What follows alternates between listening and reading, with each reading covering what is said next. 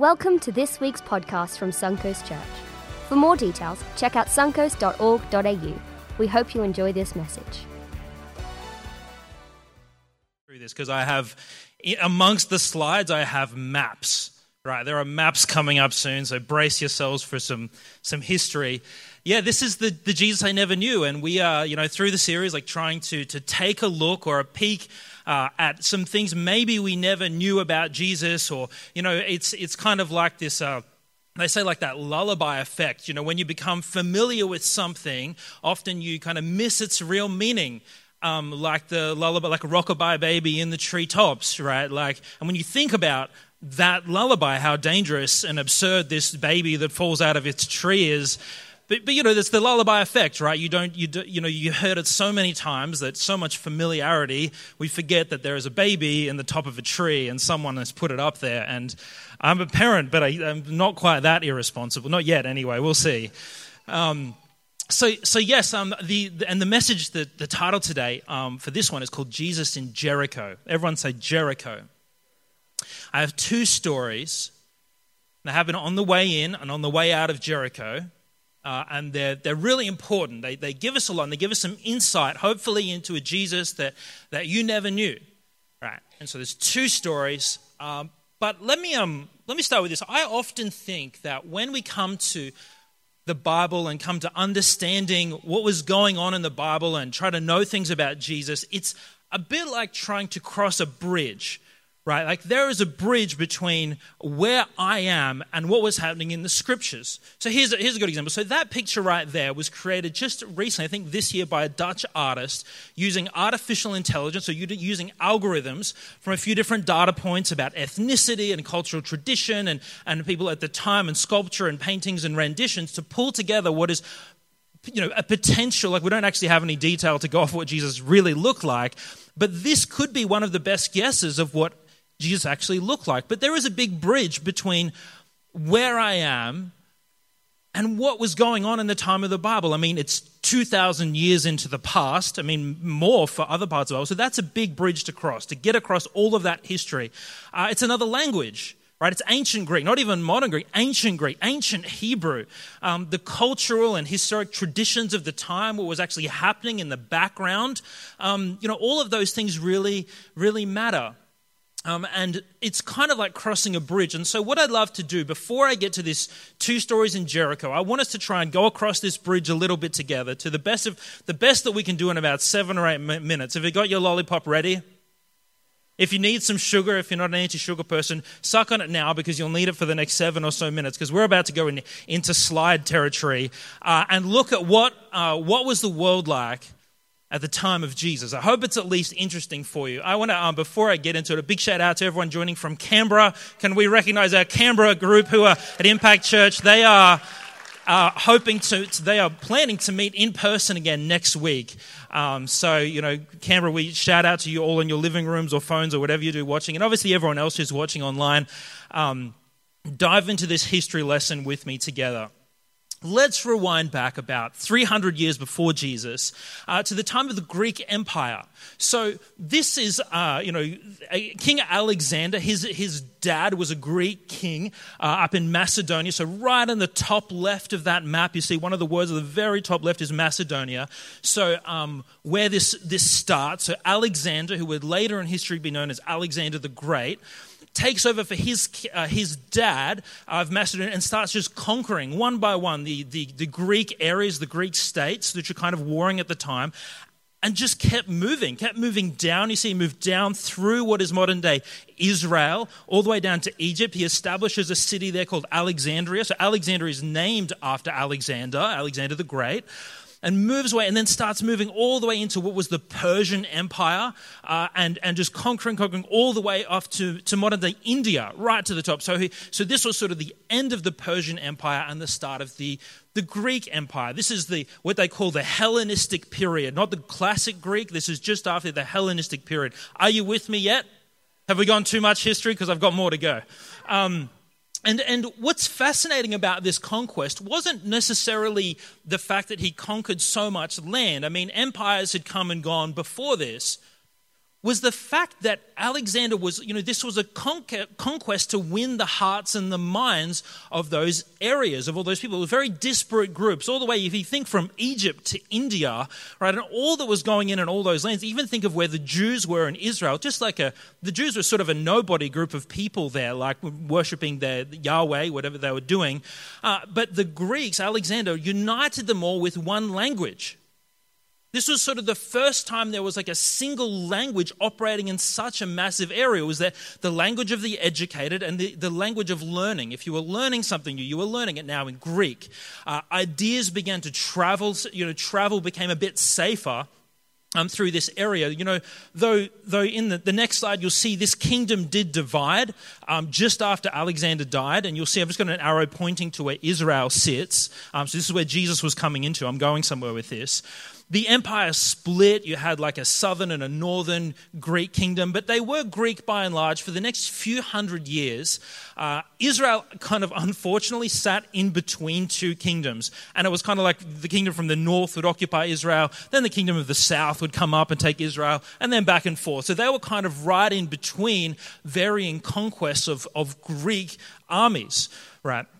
So they're right in the midst of this. They, the Jewish people here, this is a few hundred years before Jesus. And then what happens is there was a Roman Empire. They were sitting, if we go to the next slide, if you see this white Italian peninsula, that's where Rome was, and the Italian group there, it's not Italian, I should say Roman. And they began their conquest right now to battle against the Greeks. And it was actually, I think, a relatively easy takeover, but the Romans then established what was much more to the western side of Europe, in modern-day Spain, all the way up to England, but then all the way down through Egypt and through Israel. This was the conquest of the Roman Empire. So if you think of it this way, the Greeks conquered with their hearts and their minds. The Greeks brought culture, they brought philosophy, they brought art, they brought plays in the open area. They brought there were open-air theaters in all the towns. This was a Greek idea. The Greeks were for culture. The Greeks were for language.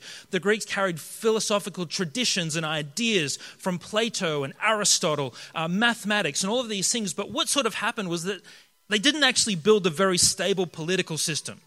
They, once Alexander died, it sort of just fractured all over the place. But when the Romans came through, the Romans were for order and justice and military might. And they built infrastructure to govern over the top of this. So in fact, Rome inherited sort of the culture and the united language of Greek. They didn't even change the language. I mean, Greek really stayed the language across this time, even though they could have made it Latin. But so now you have this Roman Empire over the top of the Greeks.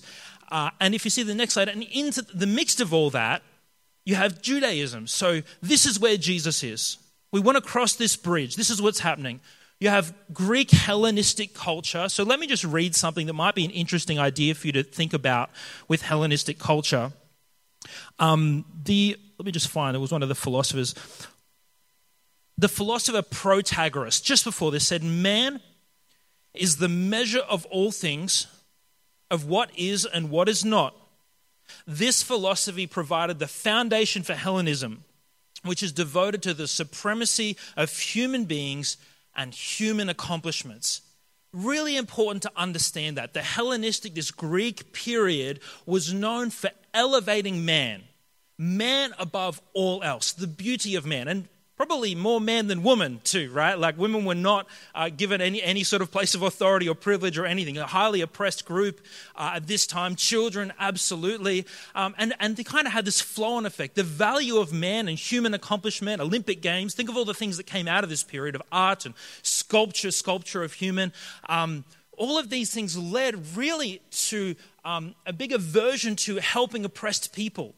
Babies, infanticide, leaving babies that were either female or partially misformed or whatever to die. It was really like a culture that focused upon the height of humanity, the height of man in that culture. And you mix that with the Roman rule, with the Judaism at the time, you start to get a picture of where Jesus was coming from, the kind of things he was encountering. This Jewish people that had just been governed by the Greeks, back and forth, different Greek kingdoms. They were now adopting a Greek language. These Jews were being exposed to all these Greek philosophies and ideas. And then the Romans come through and just start annihilating. They bring order. They take over the temple. So the temple now has a high priest who was paid by the Romans, right? So they didn't really even have a really good functioning religious setup either.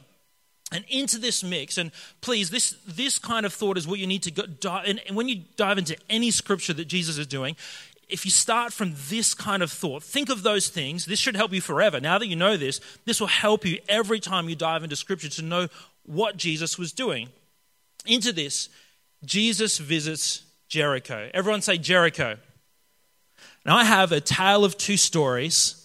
One of the way into Jericho, one on the way out. Jericho is a city or a town. It's still there. You can still visit Jericho. That's a picture there in Israel. You might remember the story, but from the Old Testament of the walls come tumbling down. But what's important to know is there are two stories that happen. And if you encounter two stories often in the Bible, one beside the other, there are a reason that the author has written them together. And these ones actually fall at the end of chapter 17 and the start of chapter 18. And remember, chapters and verses were actually included in the scriptures much, much later, hundreds of years later. The original author wasn't writing a sentence and going, all right, that's verse 1 and that's verse... No, that feels like a full chapter. That's 10 minutes of reading. That's a full chapter. I'll start my next one. That's a good daily... devotional. They're not thinking this, right? Like the authors are just writing what's going on parchment. And they write these two stories, and I want to go over them today. So, history lesson over. Let's dive into some scripture and read them with me. This is part 1. As Jesus approached Jericho, a blind man was sitting by the roadside begging. When he heard the crowd going by, he asked what was happening. Let's stop for a second and let's think about this. This is happening we can see on the outside. It's as Jesus is approaching Jericho. Why is it happening on the outside of town? Whenever someone who was like a guest of honor, which Jesus was, he was celebrity status at this point in Israel. People would come out of the town as a sign of honoring someone to greet them on the road, right? Like maybe laying palm leaves down or whatever. But this is something that's really, really common in Middle Eastern culture. So they're outside of town. There's a blind man there. And they told the blind man, Jesus of Nazareth is passing by. And he called out saying, Jesus, son of David, have mercy on me. And those who led the way, so the people there, rebuked him, told him to be quiet. Actually, you could really translate them saying, shut up. That's literally the words that they say, which is they just say to him, hey, would you shut up?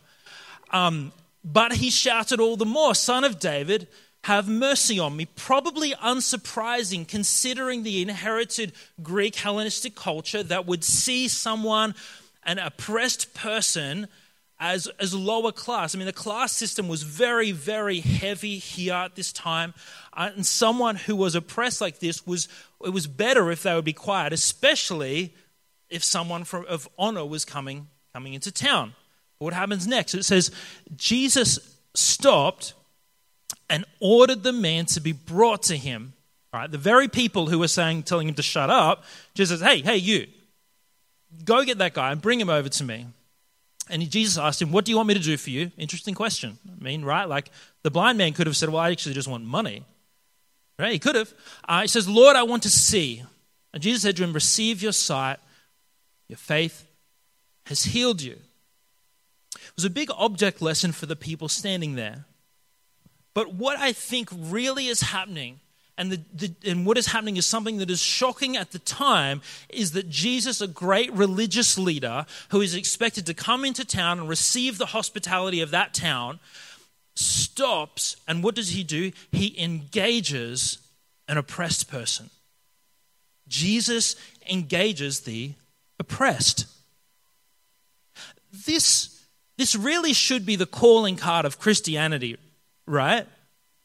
The church does not necessarily have a great track record. I mean, you can definitely point to aspects of the church, starting the first hospitals and universities, for being a body over history that has brought good into the world, but there is also track record of the church being on the oppressor side, right? Oppressing oppressed people, right?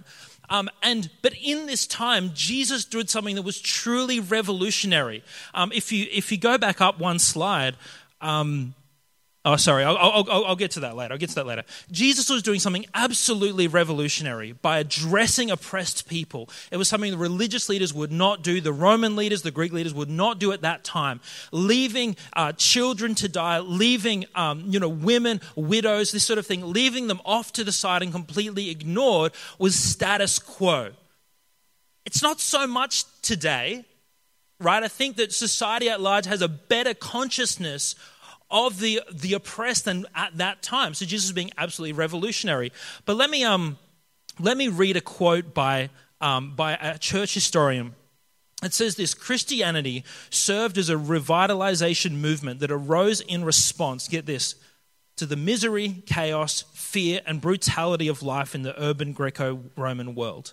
By providing new norms and new kinds of social relationships able to cope with many of the urgent problems. The early church, in this way, in following Jesus, became famous for helping oppressed people. I talked about before about how routinely babies were left to be exposed, right? And it's quite violent when you kind of get to understand what was happening and what the practice was. And we know a lot about this. We know it was very common. We have letters and documents about how this was commonplace. And what would happen to those babies if they were exposed would just either die, but there were many other awful things that would happen to babies just left there. And the church developed a reputation in the early days for bringing in and adopting disabled and deformed and I guess female as well babies. Right? And it wasn't, if you think about it at that time, raising a child, especially a disabled child, it's not like the proposition that perhaps it is today. There's no social welfare. You're not getting an extra payment at the end from Centrelink because you brought in a child. And this child is perhaps not even going to be able to pay their own way eventually and provide you security in your older age. It was a huge sacrifice that the early church was famous for. Not only that, sick people who would become sick and just be left out to die. Once again, the church was famous for bringing them in and bringing them on board. Same with widows, right? And we shouldn't be surprised because that was taught consistently in the Bible that Christians should care about the oppressed. Let me say something that's more serious here, because if you might be listening to this and thinking like, in this whole story so far, I kind of feel like one of the bystanders. Maybe I see the blind man, maybe I don't. Maybe I'm the kind of person who tell him to shut up and, I could do better, right? But you might actually be listening to this, watching this online right now, or listening to this later on, and just you identify with that oppressed person for whatever it might be, circumstances, someone in the church, someone in your family, but you have suffered at the hands of oppression, and you would identify that. It's not going to be everyone, but there are people that would identify with that. And it's certainly a tough thing, perhaps even to listen to someone at a church with a microphone try and speak about a God who cares for the oppressed. But I do want to pause and say this to you, that God sees you, He knows you, He cares about you and your state right now. He has seen the oppression of His people, as the scripture says. And I just want to pause and just say right now, if you perhaps identify with ignored, ostracized, oppressed, whatever that might be, I just want to tell you that God loves you, He sees you, He cares for you, and Jesus will engage with you in your state right as you are. You don't need to break out of that in order to come to God. He will in fact call you out to Him. And obviously we as a church do not want to be a church that engages in any, we want to be open arms church. We do. To help you in whatever might be happening in your life. So just want to say that before I move on. This church is for you, and we want to be a church for the oppressed, who sides with the oppressed, just as Jesus did. I'm saying that to you right now. Yeah. Story part 2. Everyone say part 2. Jesus entered Jericho and was passing through. Everyone say passing through. You just got to stop and you don't miss this, what was happening.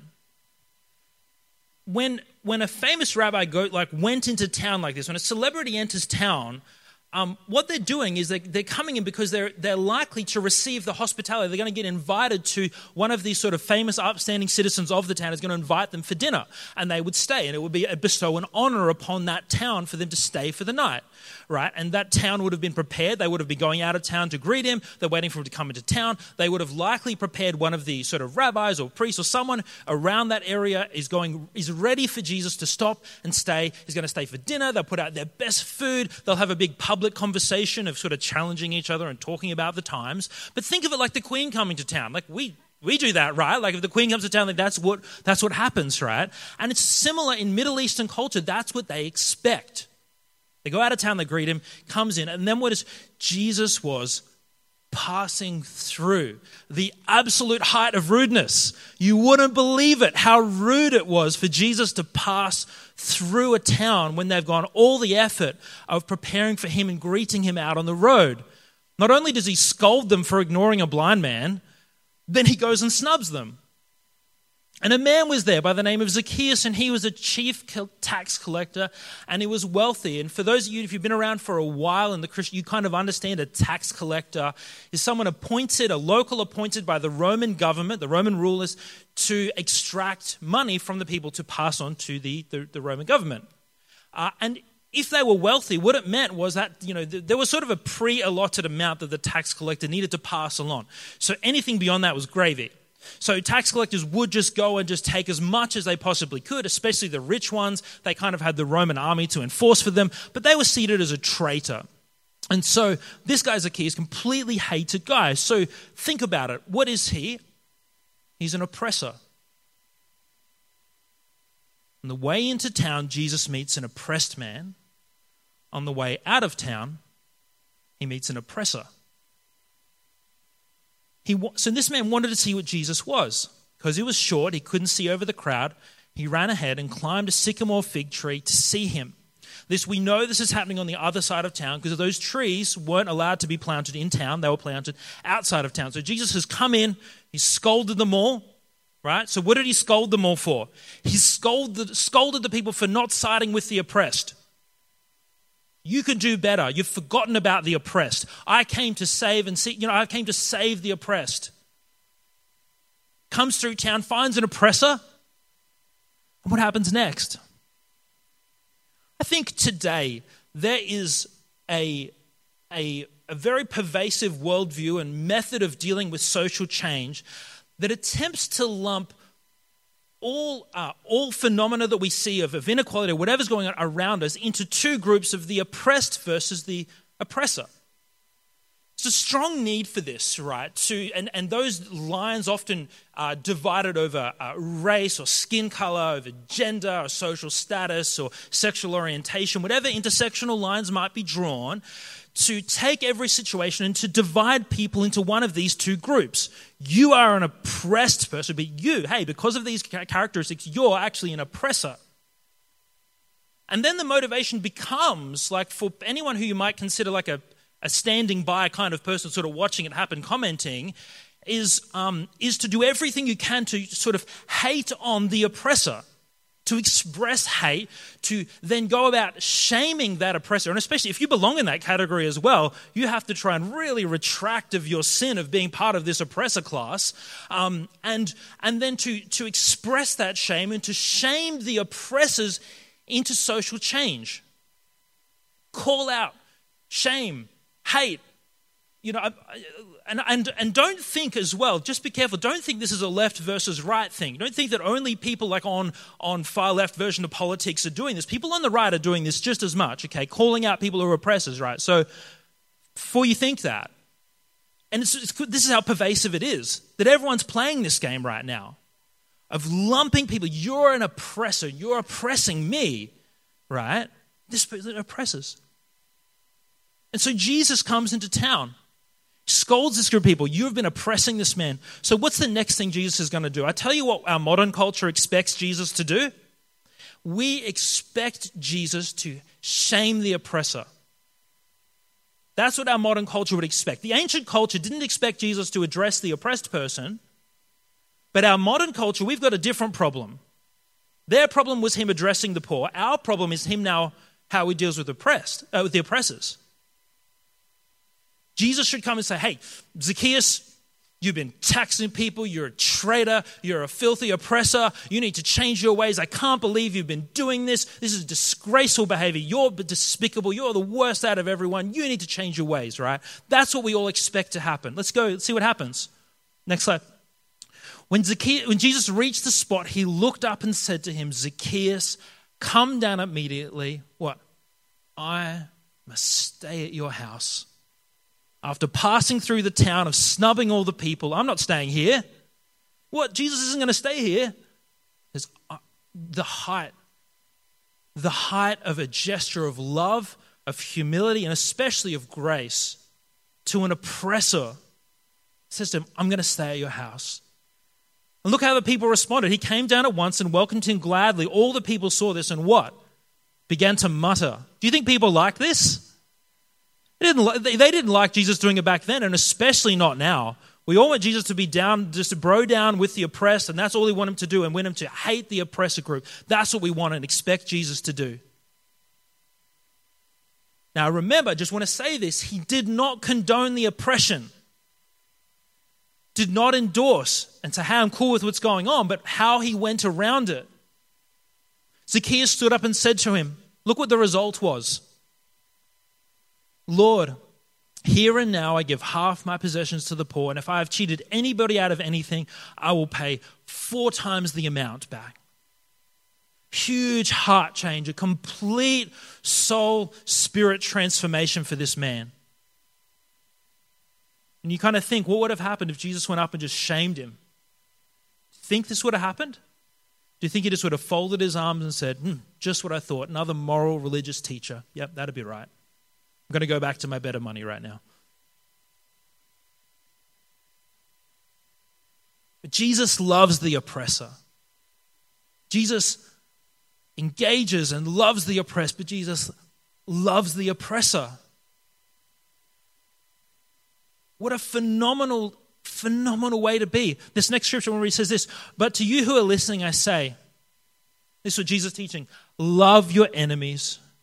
Do good to those who hate you. Bless those who curse you and pray for those who mistreat you. What teaching? You see, the Christian ethic is not just to love and engage with the oppressed. It's actually you have to love your enemies. How bad is that? That's a hard teaching. That is a hard thing to come to terms with and come to grips with, that you and I are expected to look at someone who mistreats you and extend love. Extend love to them. And you know what? This is almost bad news. It's almost bad news. Because you know what? If you're probably like me, if you are like me, you probably have a hard enough time loving people who actually love you. I have just 3 boys. I have children, right? And I love them and they love me, right? But I have a hard time actually just being kind to them. And they're my offspring. Jeez. And then here's Jesus going, hey, they're the easy ones, right? You know what's hard is loving someone who mistreats you. And they do mistreat me, don't get me wrong. Love someone who mistreats you. Love someone who hurts you. Be kind to your enemies. That's a hard thing. It's a hard thing. And it would be bad news. It would be bad news if this was the way to heaven, if this was the way to salvation, if this was the entire end of the story expectation that you and I must go beyond, be superhuman, be loving and kind, be generous, be care for the oppressed out of your way, but then love your enemies as well. If you had to do all of that stuff, you would just sit and go, I can't do it. Cannot do it. I can't do it. It's too hard of a teaching. And it would just lump a burden on you right now. And I would be sending you out of here going, that's tough. I'll give it a shot, but you know what? I'm not going to do that. If you're being honest, we could all smile and clap and go, yeah, let's all go out and love our enemies, right? But you're probably not going to do that. The Bible says this in Romans chapter 5. But God demonstrates his own love for us in this, that while we, everyone say we, everyone say me, everyone say I, that while we were still sinners, oppressors, enemies, unkind, jealous, gossipers, impatient, while we were still sinners, that Christ died for us. And it is only through that, it is only through the fact that he has died for us to redeem, to restore you, that from that place, when we are healed and made whole, that from that place, we can go out and love our enemies. You can do it. You can extend kindness towards people who are unkind. You can love your own children. Thought I'd get more laughs for that. I think it's funny. You can do that, but not in an effort to save ourselves, not in an effort just to be like Jesus, not an effort to be a good Christian, but because you and I, we aren't perfect. We're saved by his grace. He died for us. And maybe this is a total new teaching to you today. Maybe you're not exposed to Christianity at all yet. And or this is new to you, and what I'm telling you is this: that the Christian message is not that we go out and try and be perfect people, but a perfect God came from heaven, and he died for our sin and our darkness and our proclivities towards hurting other people, to take them away. And you and I can know what it is to be forgiven, to be made right before God, and from that foundation we join with God in a mission to bless the world, in a mission to love the oppressed and to love the oppressors. And you can know that. You can know what it is to be saved, to know God as the Lord of your life, and to accept what he's done for you. That's what it is to be a Christian. It's an acknowledgement that I'm not perfect. It's an acknowledgement that I'm sinful. But then it's to be born again and made new in who God is and what he has for your life. Before I pray, I always like to end with something at least a bit practical. Here's just two things to think about this week. The first one's simple. Pray for someone who wrongs you. Actually, someone might come to your mind right now. There's someone who has wronged you, and they're holding a place in your mind right now, which is a bit like, this person is annoying. Could be close family, child, whatever. Could be boss, could be friend, could be, whatever, colleague, Pray for someone. Try it out. It doesn't feel very good, right? When you have to start doing it, you're like, oh, God, I really don't want you to bless this person. But try it. I promise you that will change your spirit and your heart. And once you do it, the first time it feels forced, and then pray again for that person, and you'll begin to see them as God does. And God will stir up mercy and stir up grace in your life, and the bitterness will fade away, and you will feel genuine love. It doesn't start like that, but trust me, just try it. And secondly, find someone to bless, like bless up, bless down, right? All right, let me pray. I've been going for a long time now. God, we just thank you that you came into the world, and God, you did things that were completely unexpected. God, we thank you that you have shown us what it is to love oppressed, to love oppressors, God. But more than showing us, you died for us, you restore us, you set us free, and you send us in the world to be your ambassadors. I pray that we as a church and everyone here today would know that love. Pray for any person either here, maybe watching at home right now, God, who needs to accept that, to make a decision to follow you and to give their lives to you, God. I thank you that they would know what it is to be forgiven, to be restored, and to start a relationship with you, God, to live their life following you. I bless this church as they go out into the week, Lord. God, that you would, they would be a light in dark places. There'd be a blessing to their families, to their dinner table, as they drive, as they work, as they learn, as they pray. God, whatever they do, God, this church would be a blessing to each other and a blessing to the Sunshine Coast. In Jesus' name, amen. Thanks for listening to this week's podcast. We hope you are truly blessed by what you heard. For more details, check out suncoast.org.au.